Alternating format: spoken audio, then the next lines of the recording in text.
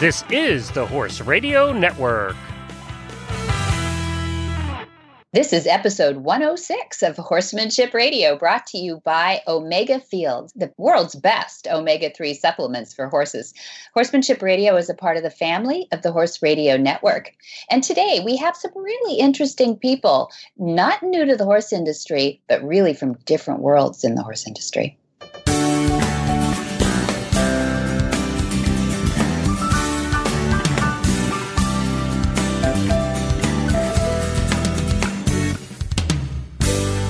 This is Debbie Laux, and you're listening to the Horsemanship Radio. Thanks for joining us. Horsemanship Radio airs on the 1st and the 15th of the month, and I have my producer, Jen, with me today. Hi, Coach Jen. Greetings, Debbie. I've gotten to talk to you a lot this month because Glenn has gone off and is playing Podcast Pro at a conference, so you've been helping out on the Horses in the Morning show. This is fun. Yeah, that was fun. I'm such a newbie at it, but I don't make any pretense that I'm Glenn the Geek. You own it. That's what makes you awesome. Is you own it. Oh, you're so sweet. No, Glenn the Geek will never be in my vernacular, but it was really fun. It was fun to join you and Jamie. I enjoyed that so much, and it's right here on Flagstaff Farms. How hard is that? Roll out of bed. You're there.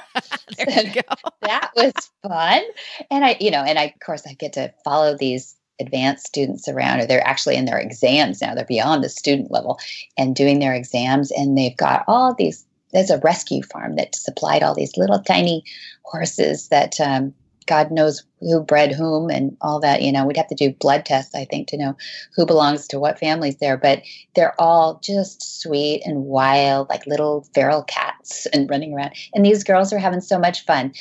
I mean, I went to dinner the other night with 3 of them, and I was like, well, here's what we do. We get up in the morning and we talk about horses, and then we get out there and we play with horses. And at the end of the day, we ride horses. It's horse camp. This is great. So they're not too nervous. I think they're having a really good time.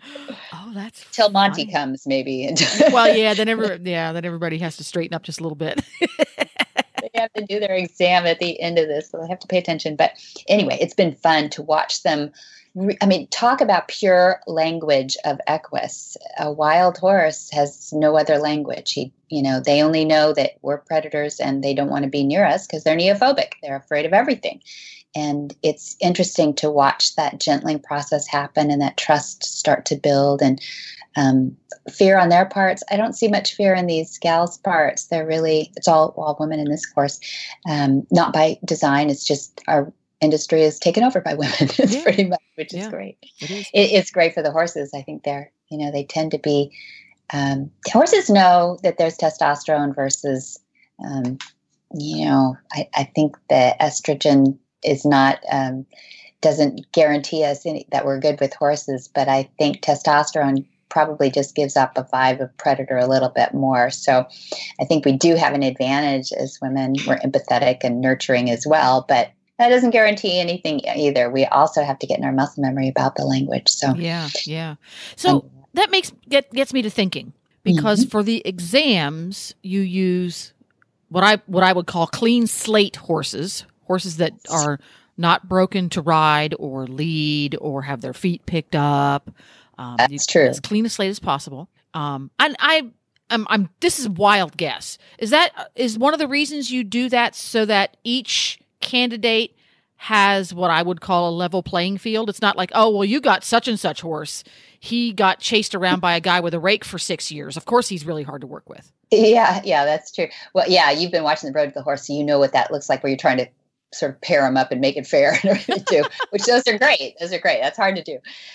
Yes, it is. And I suppose that there is, I'm not the head instructor over there at all, and I don't even know the thinking process on it, but I think the whole point is trying to, they do try to match the students with a horse that is safe enough for them. I'm not sure how Denise Heinlein is our head instructor here right now from Germany. So she's the master chef. She is. She cooks the recipes up over there, and I think she's pretty fair about it. Now, Jamie tells me, Jamie Jennings is on the exam course right now, or whatever we're calling it. It's the advanced exams, and she said she's been here like 10 times now, taking different courses and everything. And I hadn't thought about that. She's been to some Night of Inspirations and other things where she's not hands-on, but she has a lot more exposure to watching all this language than some some other people might. We do have the Equus Online University, which should level the playing field too. You should have access to Monty 24/7. Really, there are streaming. There's 500 lessons on there right now. So you really can get into his concepts and his psyche about horses. But there's nothing like muscle memory. There's nothing like being out there in the it's still horsemanship, and you still need to go out and practice. So absolutely, at this level, super high level. Yeah. For the average Joe like me, who only has just the tiniest inkling of the understanding of the language of Equus, because I have not studied it like Jamie has, is there a significant difference in how it is, for lack of a better word, spoken, or how it is perceived by the horse, with a horse who is a clean slate, a Mustang or a completely feral horse, versus a horse who spent the past 6 years getting chased around a round pen with a rake? Yeah. Is there a difference there? Pitchforks and all that stuff. That's a great question. Yeah, it's a great question. There is. I definitely think there is. And that's why the project horses that these students get, the advanced courses full of project horses, it doesn't mean that you won't learn as much from a horse that's had bad experiences, either rescue, hoarder, situations and everything. So it's either neglect or abuse being the worst, I think, because anything that has a horse that has endured pain at the hands of a human is definitely less trustworthy than a horse that was just abandoned in a field and was not, didn't have any groceries. So it's that negative reaction to a predator. I mean, it's actually verification that a predator will eat you. So when we hurt them, we're just affirming what they already believed in the first place. And so, yes, a horse that is a rescue that has been abused will definitely have many more scars and much more lack of trust, distrust of humans than another. It's interesting too about the language of Equus to speak to that purely, like, what is that? What is it? Is it born in the DNA, or is it something socialized amongst horses? Is there a difference between a wild horse out, a Mustang that grew up in Nevada versus a horse that grew up in a field? Well, yes, and yes, and yes, and yes, and all of those. But the horse that's born in captivity or born domestically, which is most of our horses these days, they're acclimated to humans, and they're so there's no big surprise or nervousness about has a human eaten them or not, when they're babies. So it's interesting if you could have, and here I've got a real life example actually. If you could have a horse that was born blind, remember their language is silent. A horse that's born blind, if he got his sight back, he regained his sight later, would he know his language? So, that kind of tells you whether it's DNA. And of course, there's DNA in there about they're definitely flight animals, and all that stuff is survival. But there is part of the language that is actually learned in a social environment, which tells us to leave, the horses in social environments with their herd as much as possible. But there was a horse that Dad got wind of that was going to be taken to Colorado State University to have cataracts removed. And he's a few years old at this point. He was born blind because of these thick, milky cataracts that were over his eyes.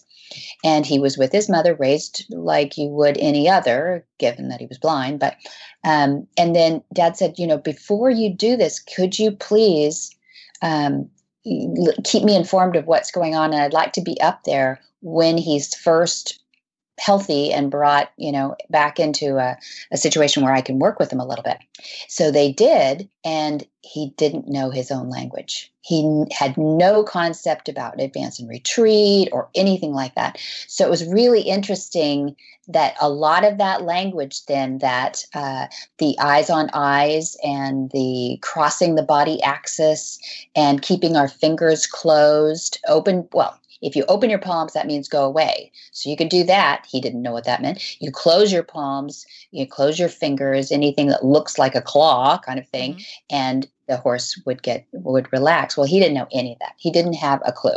So it's interesting about the language. When those gals are out there working in their exams, the horse will teach you so much about your mistakes. If all of a sudden your eyes start snapping on them and you just forget to move with like you're in heavy oil, is what the term that we like to use. You've seen all this in the pastures yourself, right? Yeah. You've played with all. You could take that conversation from there. Imagine that times 100. That's what these wild horses are like. You're playing with Scooter or Nigel out in the field just to see what their and reactions. They no longer have an innate fear of humans like a blank slate horse will. The blank slate horse doesn't have any experience to draw on to tell him that he shouldn't be afraid of this here predator. Yeah. Right, exactly. So Dad always says that, Monty Roberts, it always says that a horse has a flight mechanism that's actually a deer has a flight mechanism that's 100 times what a horse is, but a wild horse has probably 100. A wild horse like a Mustang has 100 times what our domestic horses are. One little curious thing that happens that we notice between the wild horse and the domestic horse, and I'm talking, like a yearling out of the fields or something. So one that's not trained or anything, but we're talking a domestic horse raised around humans. They whinny around here all the time, our domestic horses. If you bring in the Mustangs, when we adopt these, 3 or 4 or 5, what we do every year, they come in here and they're absolutely silent. Absolutely. They don't whinny. They don't scream to each other or anything. And that's because in their predatorial environment, that would mean death. Yeah, I often think about that. Yeah, because I always associate whinnying with something that foals do in order to find mama. They kind of panic. Oh my God, where's mommy? And they whinny.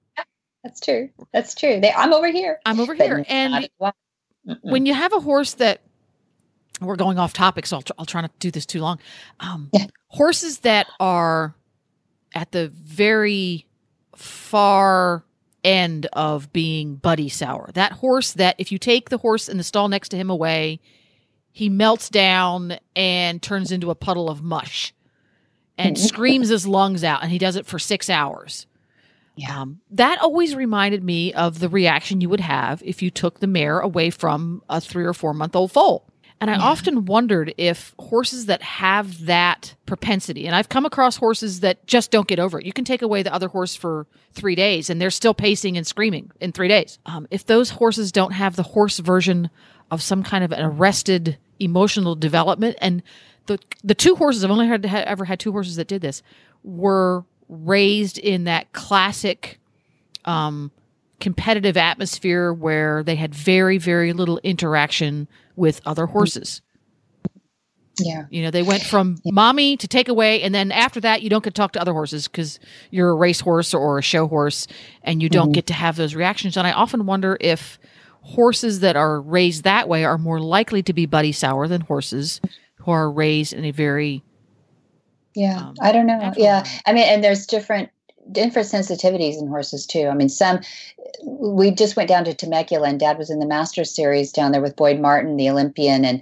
And so we took 2 horses there that we thought, well, one that Boyd could do a join up with, a really nice horse of my mother's.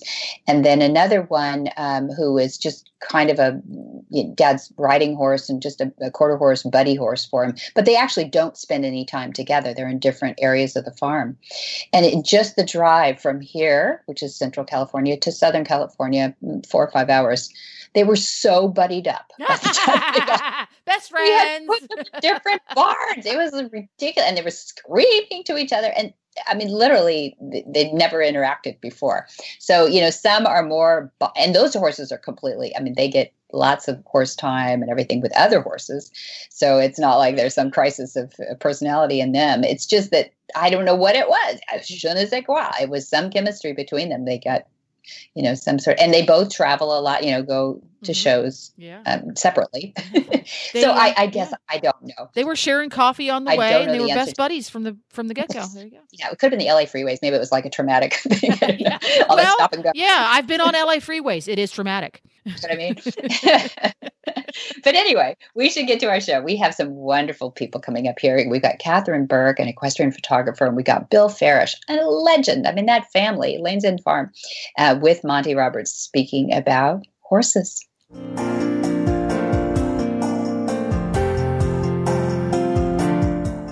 Your horse is your partner in sport, in leisure, and just in life. To keep him at his peak performance and optimal health, a solid nutritional foundation is key. Ideally, horses are able to graze fresh, growing grasses, which most closely mimic their natural diet. But that may not always be possible, and we may need to supply some of those missing ingredients in today's diets and provide more functional foods. One component of a horse's diet that is often underfed are omega-3 fatty acids. While more prevalent in fresh forages, harvested forages are lower in omega-3 fatty acids due to their more advanced maturity. Obviously, grasses and legumes have to grow to a sufficient height in order to be harvested, while foraging patterns of horses show great preference for shorter, less mature plants. That's why modern horsemen and horsewomen trust Omega Horseshine to provide a powerful, bountiful source of omega-3 fatty acids for their equine partners. Look for Omega Horseshine from Omega Fields at your local tack and feed supplier, or you can find them online at omegafields.com.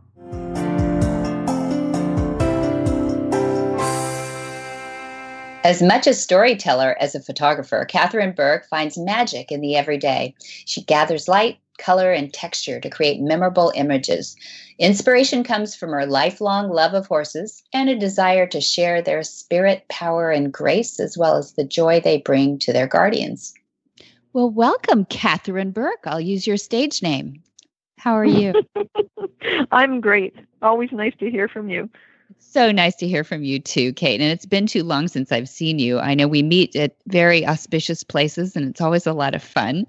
But I would have said odd places. Excuse me for interrupting auspicious. you. Auspicious. Auspicious.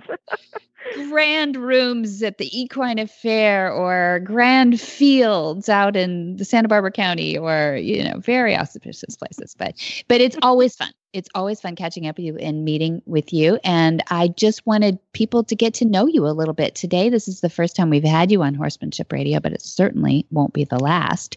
And we've got some big plans coming up in 2018 to be together.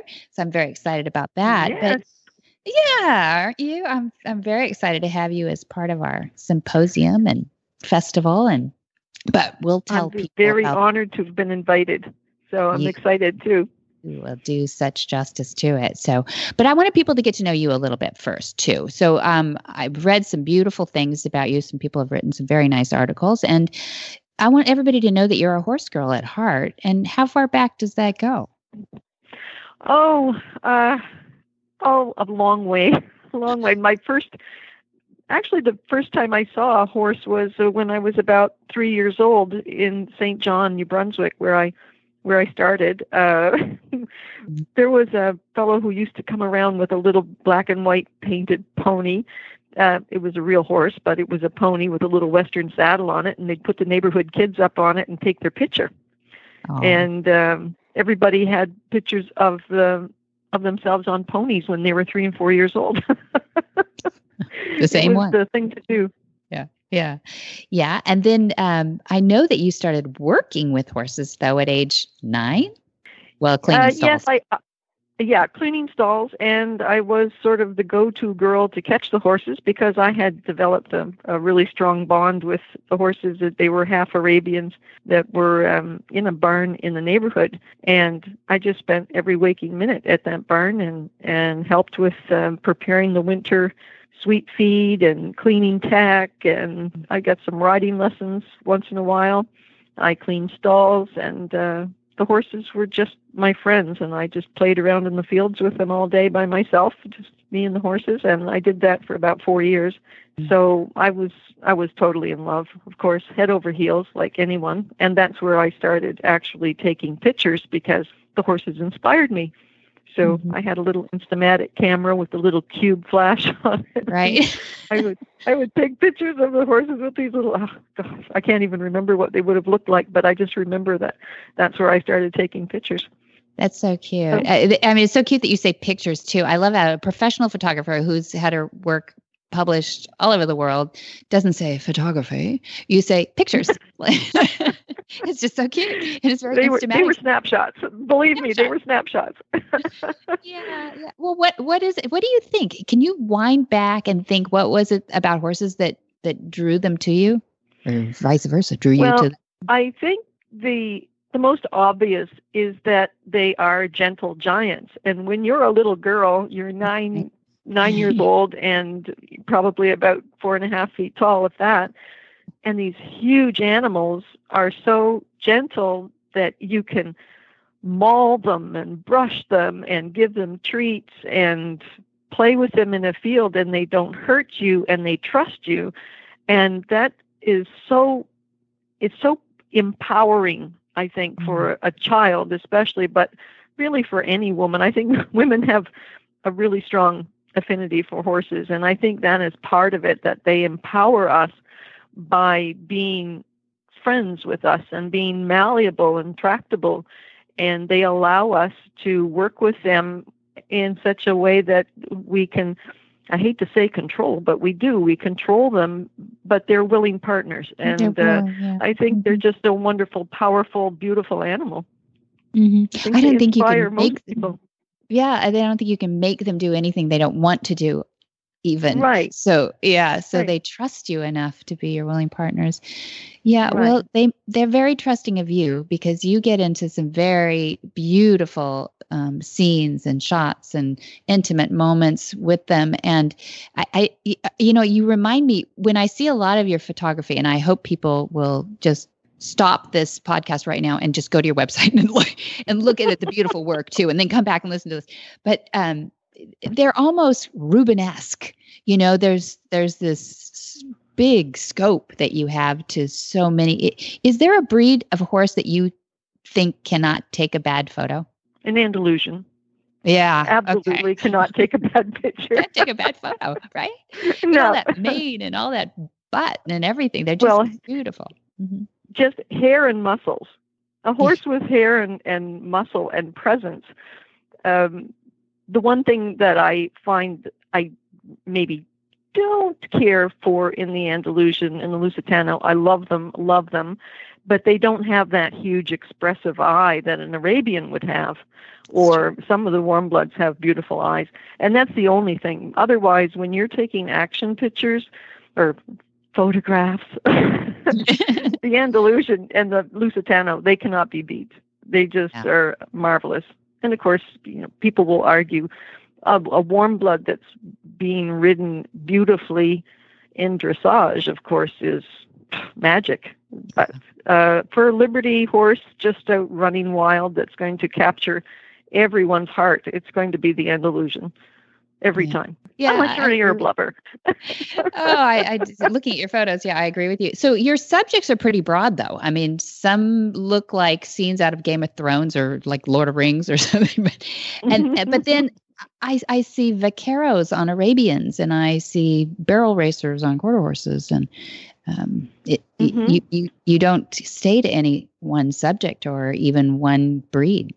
No, and I think that part of it is that a lot of these photos that I take are done in the Weisel workshops with April Weisel, and she arranges the models and the horses. And so we're given these subjects in beautiful opportunities in locations and costumes, and just nice. You can't go wrong. They're just amazing shoots. And then on the other hand, I have been shooting at the Calgary Stampede, which I'm an English rider myself. I'm not a Western rider, but I do love cowboys. And so I did have a media pass at Calgary Stampede a couple of years ago. And I had so much fun shooting the rodeo.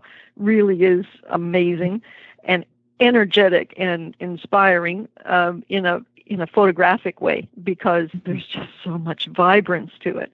Oh my gosh. And the colors and the costumes. The colors, it's crazy. Yeah. It's just fantastic. It's just something that has to be seen to be appreciated in person, seen in person. But I think that the fact that I shoot everything and that I don't stick to one discipline, like I do realize there are photographers who specialize in dressage or in rodeo or in horse racing, and I don't specialize, and I think it is probably a reflection of how I ride, because I just like to have fun with my horse, and I'm not in any strict discipline. I don't jump, I don't do dressage, I do a bit of schooling, but I mostly just ride out in the open country with my horse, and we just enjoy running, galloping, cantering, trotting, walking around in the countryside and through the woods, and just enjoying being together. And I think that because of that, because I'm not in myself involved in any one discipline, it opens up my appreciation and my desire to shoot anything that involves a horse. That makes sense. So I saw on your website too that you did a shoot with Sheila Varian, and I think a lot of listeners will know we've interviewed her before she passed, and she has such a she's an icon in the Arabian horse industry. But you shot her as a vaquero woman, which she considered herself. What was that? How did that happen? How did that whole experience come about? Well, when I go to California, I usually always am attending a Weisel workshop, and April Weisel had been friends with Sheila Varian for many years, and also the people I stay with, whom you know as well, my friends Lee and Rick, are good friends with Sheila. We're good friends with Sheila. And so I had met her through them, but I also just by chance was able to do photo shoots with her through the workshop. So I knew her on two different fronts, and it was just loved going up there. Have you been to her ranch? You must have. Gosh, it's been years. Do you know we grew up next to well, I was a baby, but we grew up in San Luis Obispo, so we were very close to the Varians when I was very young. The yeah, whole family. But it's been years. Mm-hmm. Yeah. And I had also been at a cattle drive with her cousin Jack. Jack Varian's ranch, the B6 ranch. Yeah, I had done a cattle drive with them. That's so fun. Everyone is sort of related out there. Anyone who's in horses seems to know everybody else. So we are, especially in the San Ynez Valley and those counties up and down the Central Coast. Yeah. Yeah, it's phenomenal. It's just so exciting to go out there because there are so many cross connections between all the different breeders, owners, trainers, regular people, but all the horse people and people who like wine, of course. Yes, there's sort of a combination there too. Dogs, wine, horses, all goes together. That's right. I always say, they'll say, where are you going when you go to California? I say, I go to horse and wine country. That's all I can do. And everybody knows where that is. It's pretty cool. Everybody knows where that is. Yeah. Well, I would love for you to tell readers or listeners where we first met. That is all part of that story too, and where you met Dad, Monty Roberts, on that, what was it, a spring day back in, I guess that'd be 2009, I think, when we first 2007. Met. 7, okay, there you are. It's longer than I'll never forget. It was a Tuesday. You're so funny. Morning. It's true. I can't forget it because it is, as I think we were speaking of the other day, it was a turning point in my life. And I wanted to do this podcast because I wanted people to hear this story because it is such a cool, serendipitous event that changed my life forever. One day out of many, many, many days that I had been alive, this was one day that changed the course of my life. And I think it's quite inspiring in that it would show people how easy it is to actually change your life with a simple decision. So I'll tell you how it happened. So I drive down the main drag through Santa Ynez Valley, where I had driven back and forth many, many times, and past Flag Is Up Farms, Monty Roberts' farm. The other people in the workshop with me who had been driving with me we had noticed that this was Monty Roberts' farm, and we'd commented on several times, well, Monty really needs to meet us, making jokes. And as I was driving by that morning, it was still very early, I noticed a sign on the gate that said, "Visitors welcome," and it was the first I had noticed this. And I said, "Visitors welcome? That means me. I'm going to go in and see this farm. That'll be a little excursion." So I come up the driveway and park, and there's a film crew in the yard. And I thought, well, if there's a film crew, Monty Roberts must be here. So I started talking to the director, Austin Atkinson, And I said, do you think he'd mind if I took his picture? He said, well, let's ask him. So Monty comes out, and I said, would you mind, sir, if I took your picture? Oh, no, you go right ahead, but I got to keep moving, got to keep working here.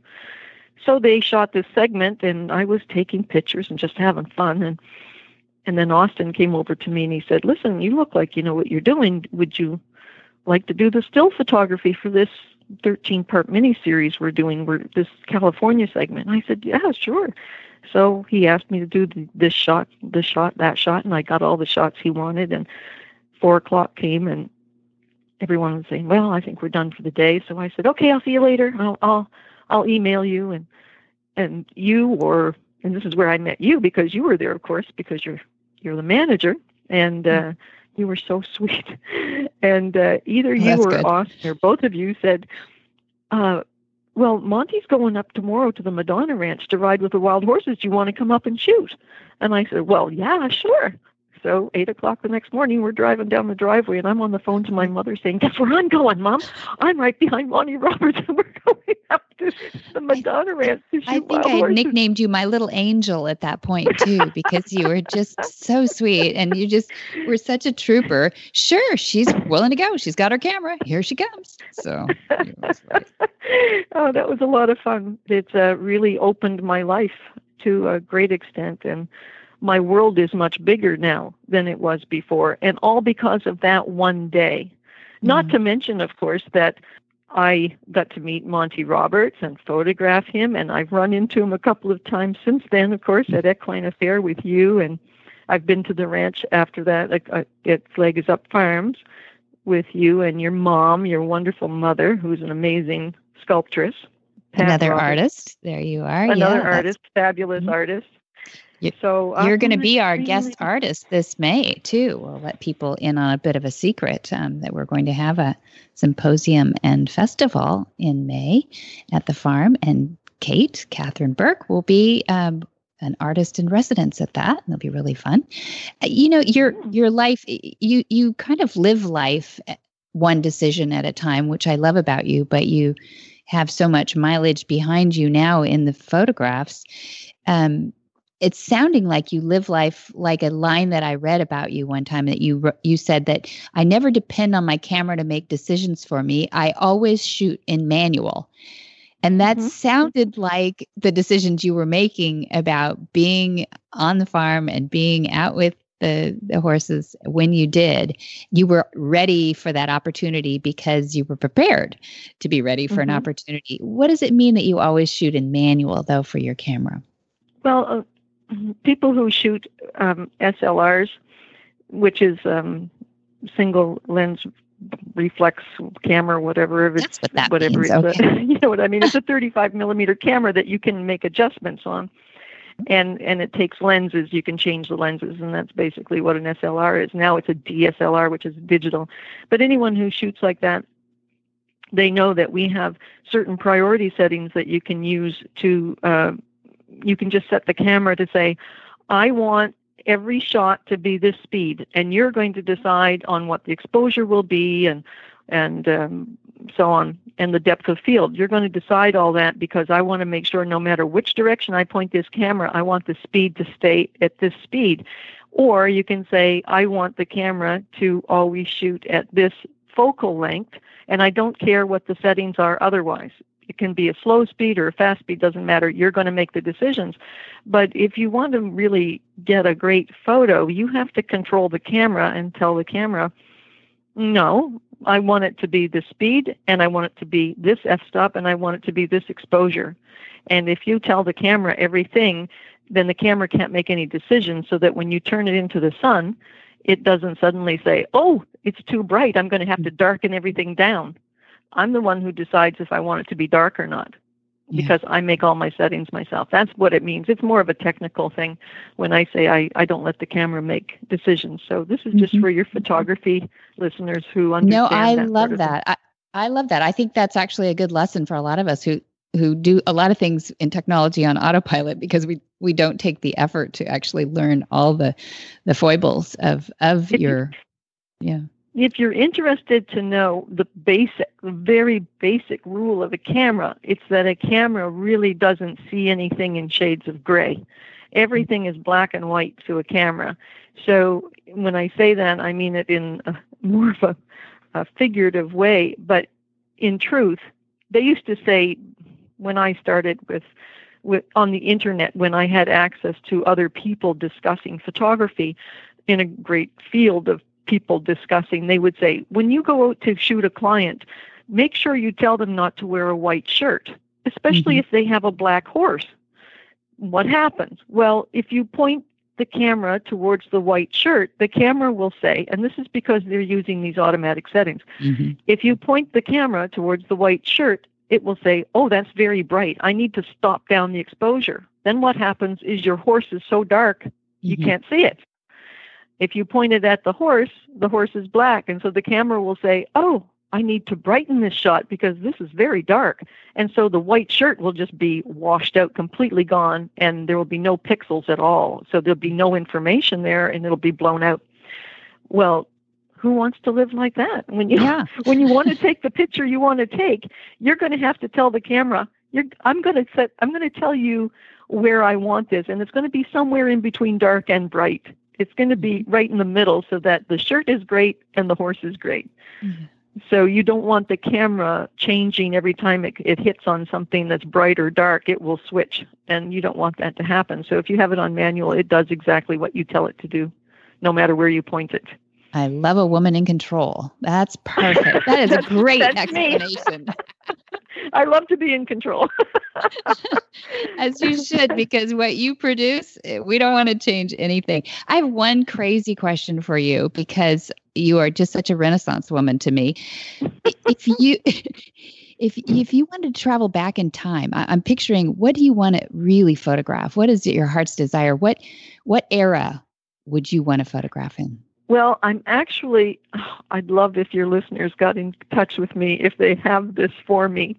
I really want to photograph traditional side saddle women riding in Victorian dress, which is sort of an up-and-coming thing. It's coming back into vogue, where women are picking up side saddle riding. And there are women in England especially, and I believe in Virginia and Maryland, who are hunting in side saddle with Victorian dress, because that is the traditional dress, with the long skirt and the veil over their face and a top hat. Very, very elegant. And I'm just dreaming of having a shoot with a woman going cross country over the shrubs and the fencing in Victorian attire, side saddle. I think we can help you out with that one. Oh, Jen, our producer, can help you. Yeah. Oh, wow. Well, you'll have to send me that information, because I'd love to set that up for next year. Absolutely. And I agree with you. There is nothing more inspiring than traditionally attired hunt fields cruising across the countryside. Gives me goosebumps. I absolutely love it. Love it. Have either of you ladies seen Downton Abbey? Of course. Well, yeah. I mean, Mary didn't. Of course you did. Mary fox hunts side saddle, doesn't she? Yes, in the first season there is there's a famous scene.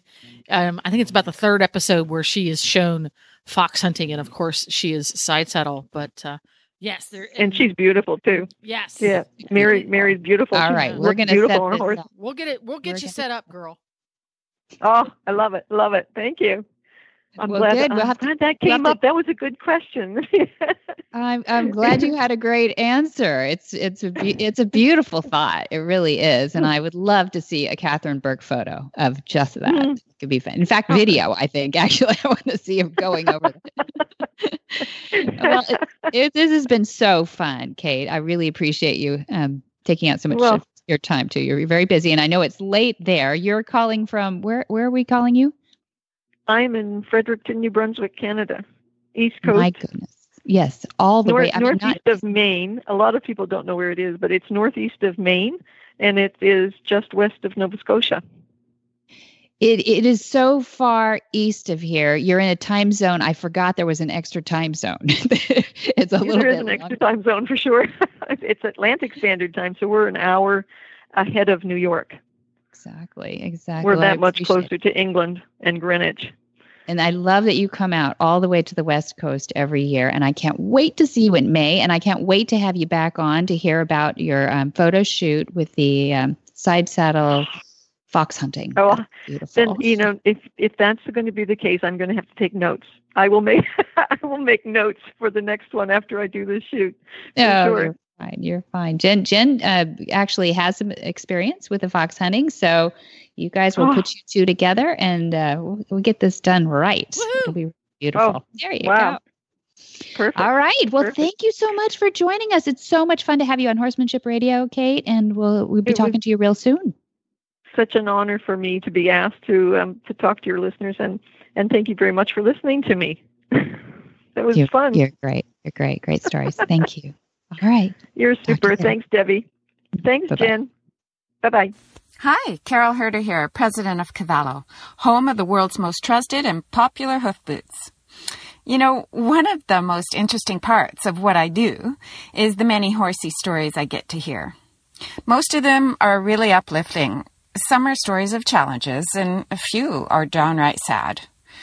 Recently, a wonderful woman took the time to approach us at a show to share a story about her horse who went down in quicksand. It started out as a really scary story. We were holding our breaths, waiting for the outcome, and it turned out wonderful. They winched the horse out relatively unscathed, albeit, a little traumatized, and everyone standing around were super amazed that he still had his Cavallo hoof boots on.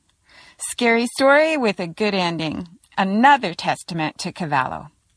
If you don't have a pair for your horse, it's time.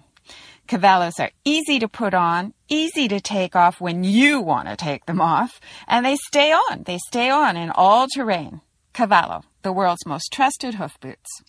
Will Farish Jr., Bill, has served 9 years as the chairman of the board of the Breeders' Cup and is currently the general manager of Lane's Inns Farm, which has the global stature that no other North American operation exceeds, with services tailored for every aspect of the sport. Breeding, auction representation, and bloodstock counseling, too. Lane's Inn has an extraordinary record at the sales as the leading consignor on 26 occasions and as the seller of more than 365 stakes winners, including such champions as AP Indy, St. Liam, Rags to Riches, and Lemon Drop Kid.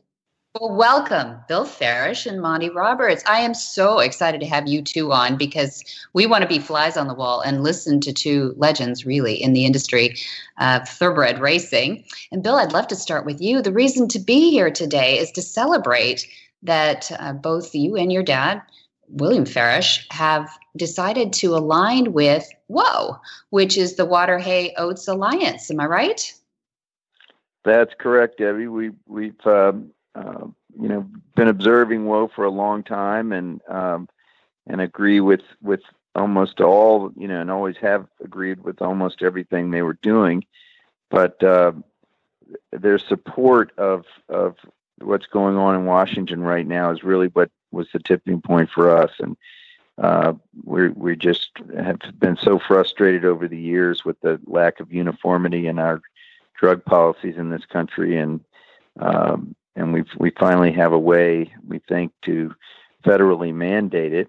As you know, we've got 30 some different racing jurisdictions in this country, and every state runs under different rules and allows different things with different withdrawal times and everything else. And it's just been very, very frustrating to get all the states on the same page. And we finally have a way to do that. That's fantastic. Well, I know horse enthusiasts are sure happy to hear such strong personalities now being involved. Before we go too far into WOA, from your perspectives, I should give the listeners just a little background. The thumbnail version is that WOA stands for Water Hay Oats Alliance, a grassroots movement of like-minded individuals, I'm reading this here, who support the passage of federal legislation to prohibit the use of performance-enhancing drugs in the sport of horse racing. The appointment of an independent anti-doping program run by the U.S. Anti-Doping Agency, will solve the problem of widespread drug use in American racing and put U.S. racing jurisdictions in step with international standards. I think that sets the tone for today's talk between you two. And this is where I'll bring Dad in, Monty in, and give us a little background on why you threw your weight behind Whoa a few months ago too, Dad. I did indeed, Debbie, and I'm pleased that I did it, but it didn't come easy for me. It took me a long time and a lot of investigation before I would go there, and I can give you reasons for that if you want to go into it in detail. Sure. Yeah. Well, give us at least an overview. Yeah. Well, as you know, I led the world for 18 years in the production of young horses through 2-year-old sales. Not the yearling sales, but the 2-year-old sales. I had the number one consignment for 18 years. And I met a lot of veterinarians along the way, and I listened to them and heard their spin on the use of Lasix, for instance, in the process of getting horses to race without bleeding into the lungs. Mm-hmm. And I heard all of the arguments for and against. I recognized the fact that a lot of the veterinarians and other people were saying if you had a child that bled into his lungs when he was running around the schoolyard, and you had a chance to give him something that keeps him from bleeding, you'd give it to him. Yeah. And the horse is the same way, and it made sense to me. You give it to him and help him. The veterinarians were making a good deal of money selling this principle, and soon we had about 98% of the horses in the United States running on Lasix. And I asked the question a lot of times, why would so many? All these horses can't be bleeding. 98% of the horses. Well, I was told 86% of the horses bleed to one extent or another in the process of running a race. Mm-hmm. And I was told that by prominent veterinarians who were making a good deal of money selling the substance. And I believed them. Yeah. And I won't name them, but some of them were very prominent people. And when I learned that, yes, it's true that you can microscopically find a dot of blood because that's how the thoroughbred is made up.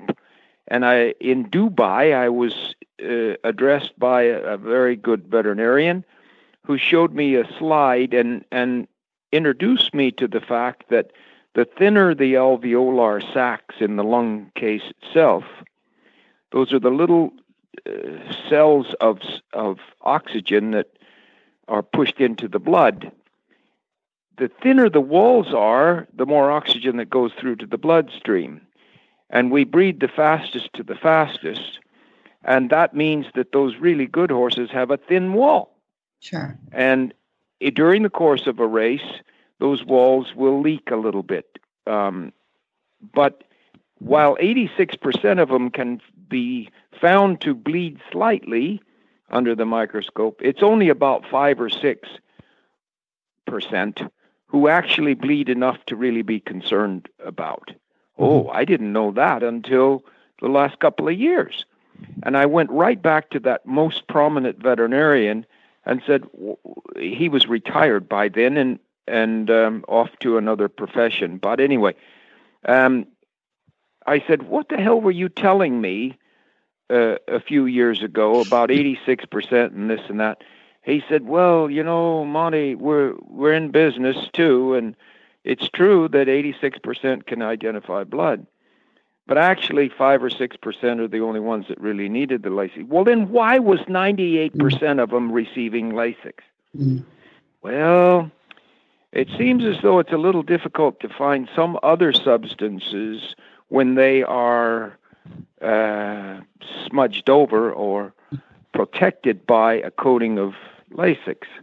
Makes it more difficult to test. And also, we got paid to give them the Lasix, and the trainer said, we told the trainers, give them Lasix and they won't bleed. And certain trainers found out that they could give some other performance-enhancing drugs that would be masked by Oh, okay. the Lasix. Lasix. Yeah.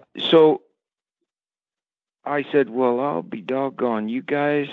And he said, look, I don't want you to name me, but that's a fact, and I'm not proud of it. And I called Arthur Hancock in 5 minutes and said, I'm on. For the betterment of the breed, top to bottom, woe's the way to go. Yeah.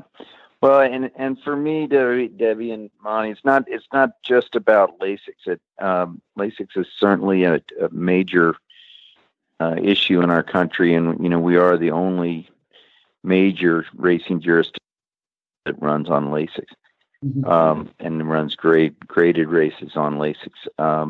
So it is a troubling thing that we're that out of step with the rest of the world.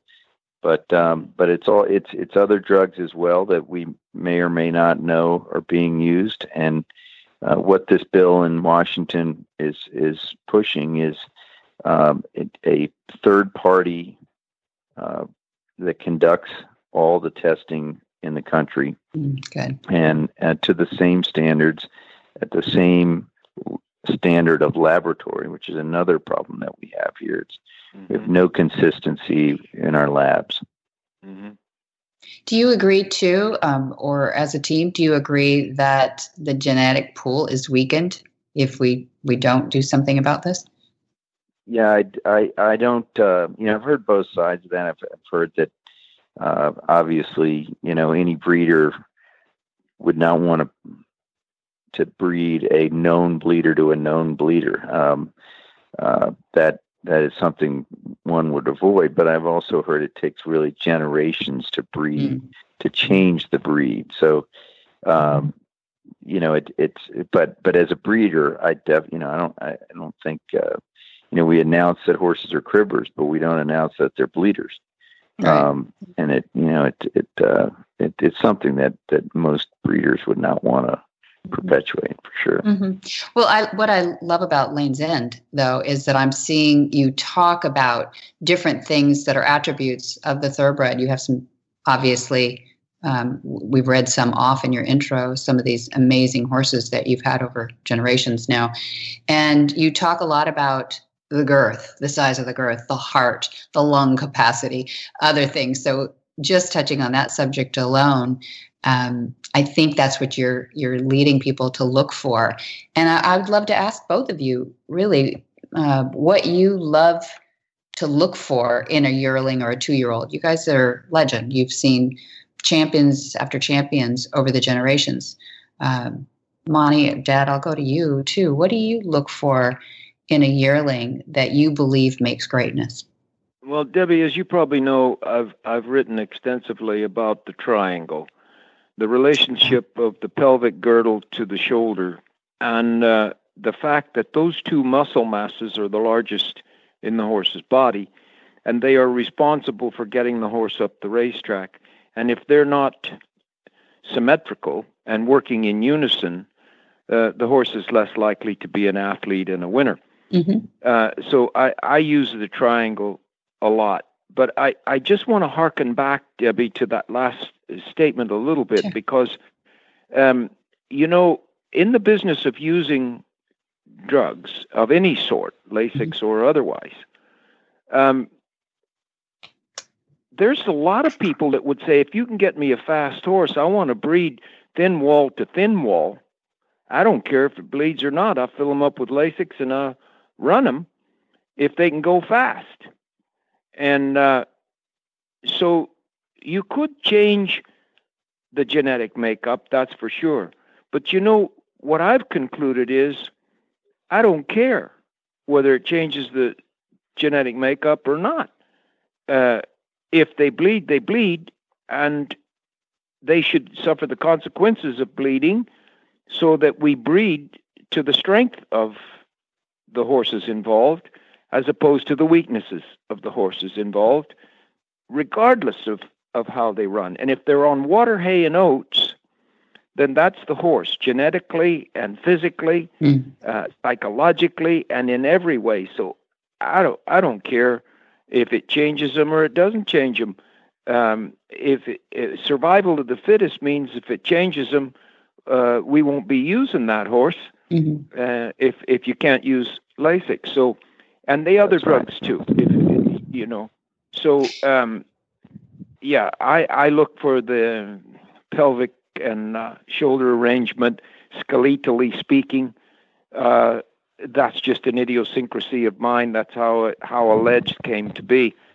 But everybody has their preferences, leg alignment and all that. But Bill, I'll let you say what's your favorite measurement. Yeah, well, Monty, I wanted to ask you a question along those lines. How much do you try to look at their mental state? An area you obviously known for helping horses with. What do you is that part of what you're looking at when you look at a yearling or a 2-year-old? Sure. If I go to a yearling sale, Bill, and I see a horse that's cranky and out of sorts, if I see a horse that's extremely nervous, one that runs a high pulse rate, high adrenaline levels, wants to fuss with human beings a lot, I'm not going to like him as much as I do a horse that's amenable and cooperative toward human beings. But in all honesty, Bill, be careful with that one, because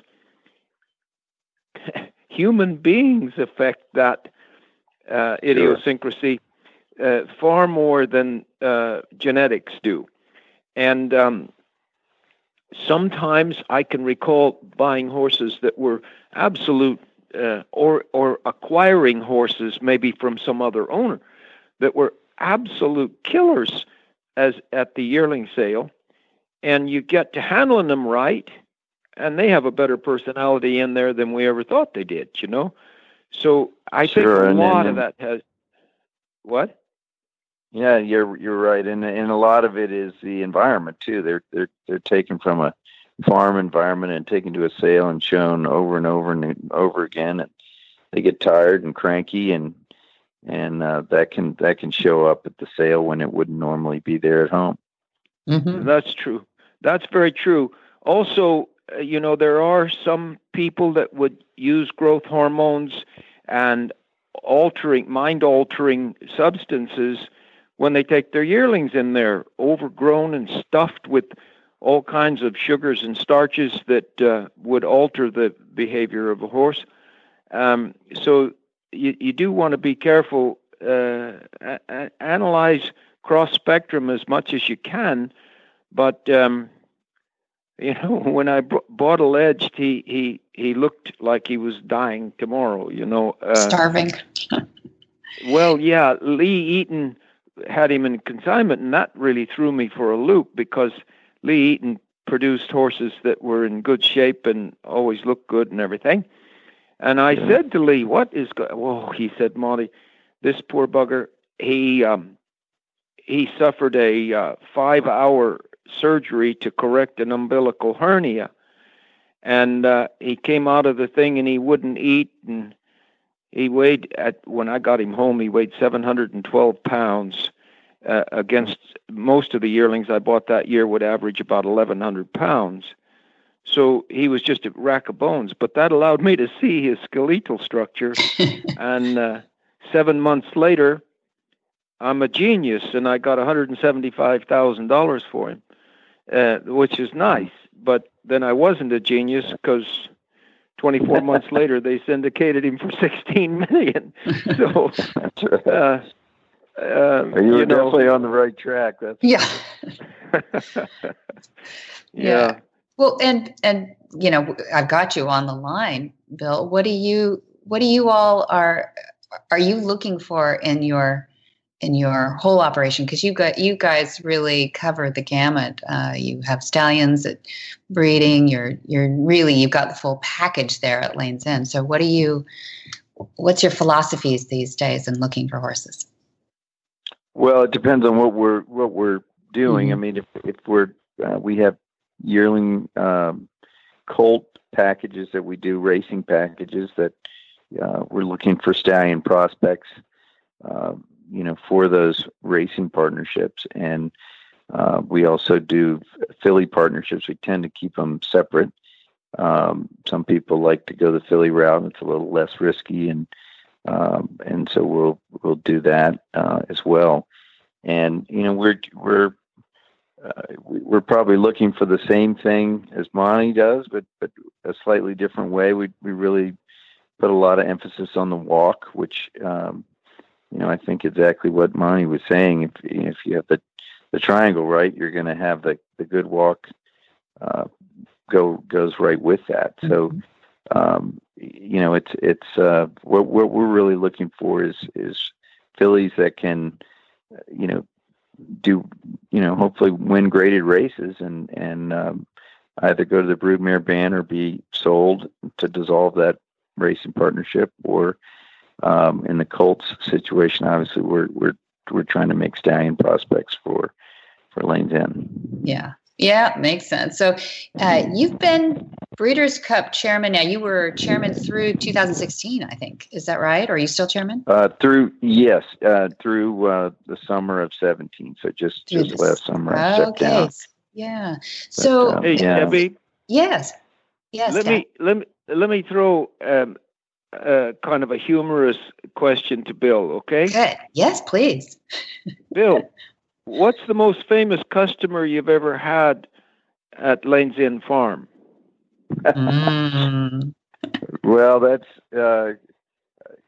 probably hands down would be the Queen.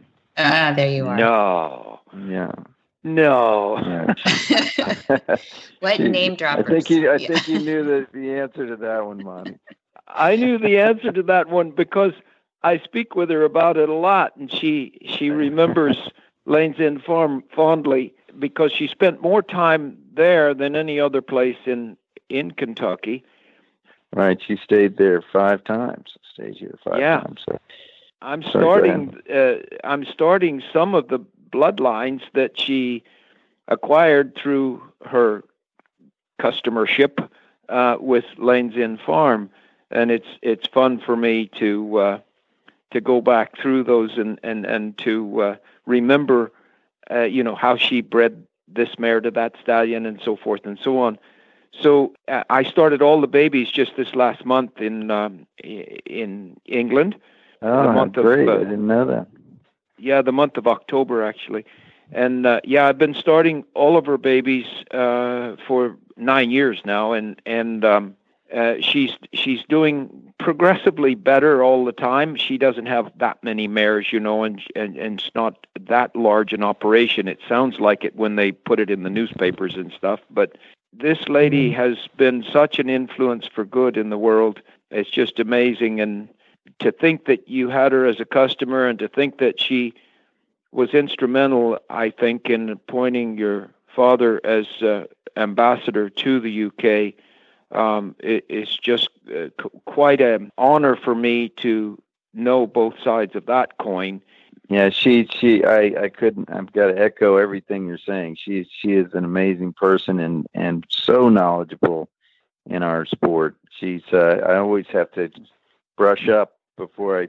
Yeah, that's right. Because, she's going to stump me on something almost every time. Yeah. When did you first meet her, Bill? Did you meet her as a young boy or? Well, I was pretty young. I guess I was still in college the first time she came to Lane's End, and back then there really weren't the kind of depth of high quality stallions in Europe that there are now. So she was really coming over here to scout stallion prospects to breeder mares to, because there wasn't much over there at the time to breed to, and this was back in the mid '80s.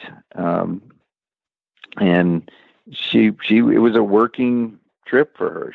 She was staying at the farm, but every day was full of stops at different farms, looking at all the stallions in Central Kentucky. Yeah. So it was all business, and she you could tell she was totally in her element the entire time. She just loved it. Yeah. If anybody doubted it, there you are. Yeah.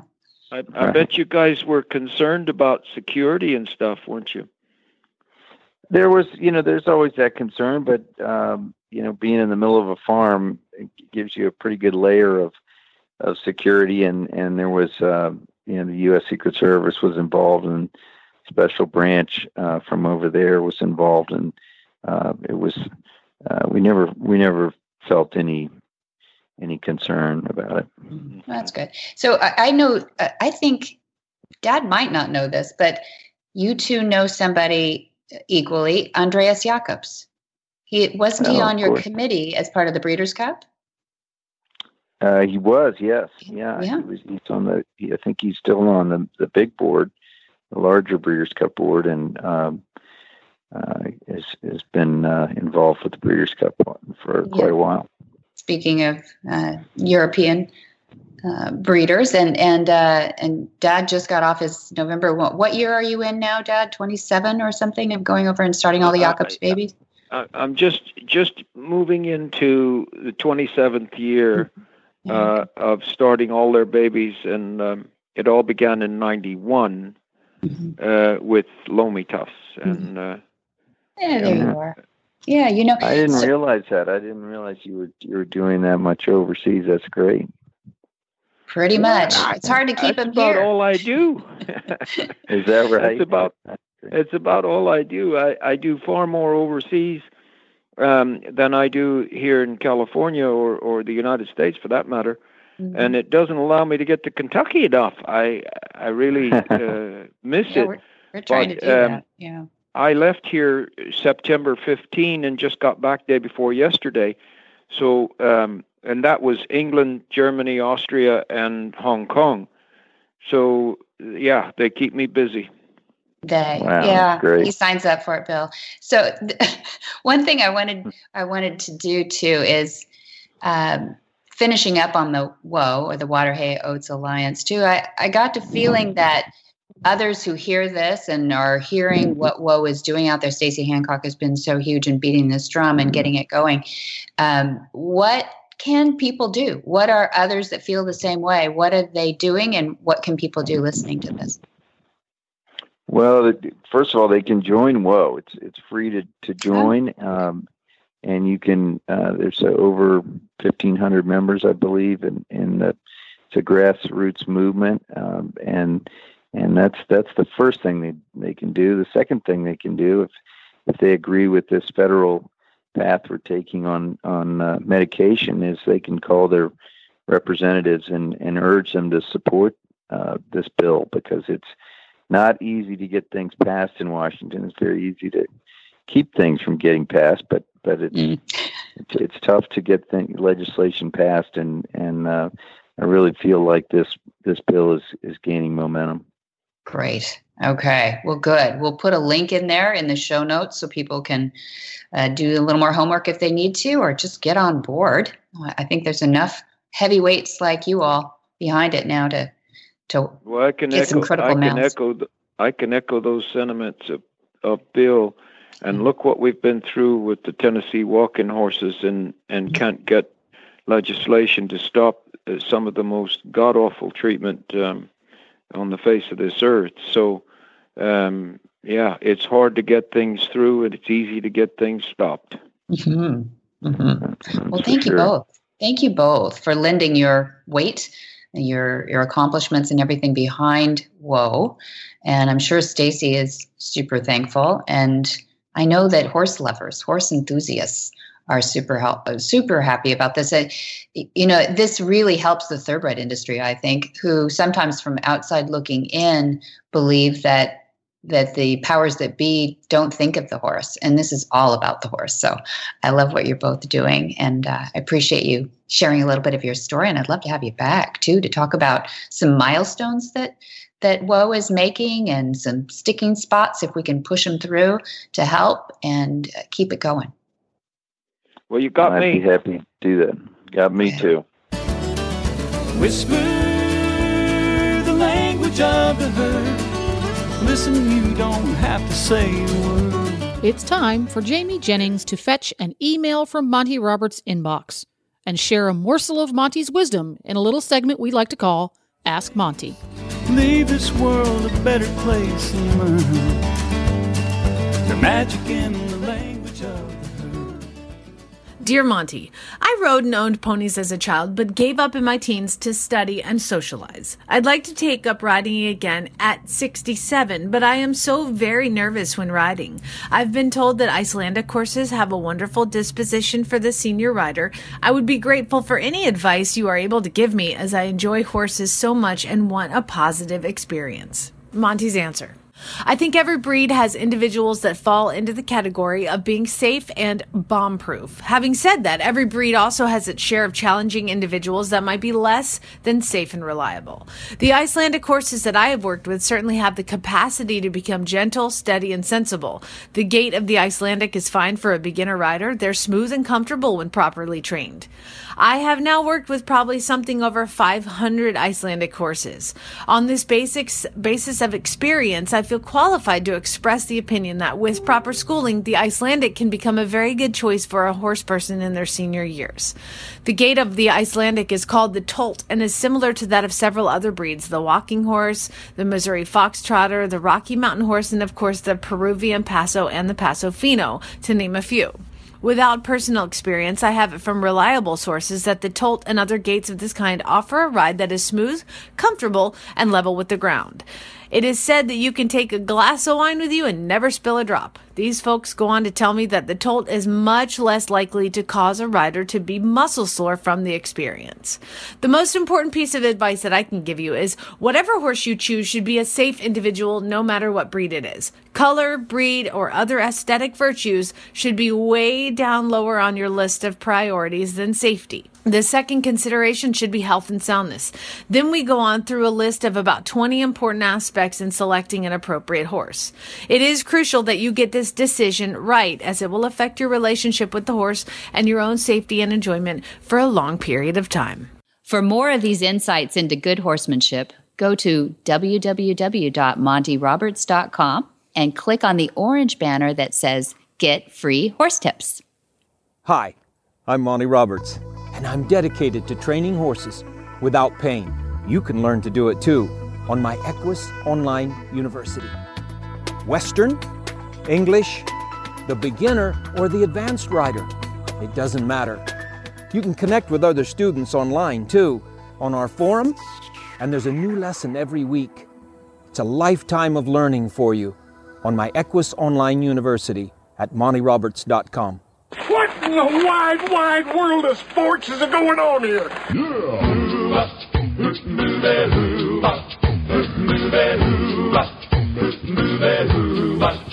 Where in the world is Monty Roberts? Monty is looking forward to meeting some new friends, two-legged and four-legged, in England. March 3, he's going to be at Myers Cove College. March 7, he'll be at Hadlow College. March 17th, this is a favorite, The Grange, with special guest Martin Clunes. And then March 24, he hops over to the Ireland little island over there. What do they call that? The Irish island. And that's the March 24th will be near Dublin. Look on the calendar for that. And then April 21, he's back here in California at Thousand Oaks. It is the continuation of that master series that we spoke of with Boyd Martin. It's called the West Coast Dressage Convention. And that's right in Central California. May 23 and 24, we are really excited about something we're calling the Movement. It's part symposium and part festival, and we'll have certified instructors from all over the world meeting there to help demonstrate, but we're calling it demonstrations, discoveries, and pathways. And then May 25th to 27, we have the Horse Sense and Healing here in the California location of Flag Is Up Farms. And then July 23 through August 3 is a Gentling Wild Horses course here at the farm. And then August 6 through 10 is our annual Monty's Special Training. And if you didn't get all that committed to memory, you can find all that and so much more at the website, montyroberts.com, or you can give somebody a call right there at Flag Is Up Farm who will answer the phone and be kind and helpful. And the phone number there is 805-688-6288.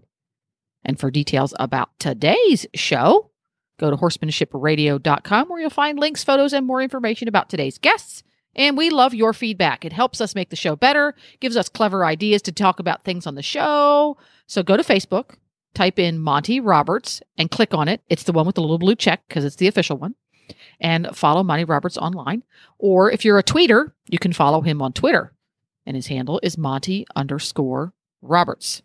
Now, once you've done all that, make sure that you have all of your favorite Horse Radio Network shows with you wherever you go by downloading the free Horse Radio Network app for your iPhone or your Android. Just go to your app store and type in Horse Radio Network and download it. It's quick, it's free, and it's easy. Or you can listen via iTunes or use your favorite podcatcher. How do you listen, Debbie? Yeah, I actually go right to your app. You use the app. Mm-hmm. That's so the easiest way to do it. Yep. And I get to see all the other shows because I have to kind of remember, God, you have so many shows. Like, what do I want to listen to in this car ride? So, yeah. Oh, yeah. Anybody in California should be listening to podcasts. Oh, so true with all that traffic. Sorry. It's true. And many thanks to our sponsors, too. That's Omega Fields, Cavallo Horse and Rider, and MontyRobertsUniversity.com. Be sure to visit all the other great shows, too, that I spoke about on the app on the Horse Radio Network at www.horseradionetwork.com. Until next time, have many happy horse hours.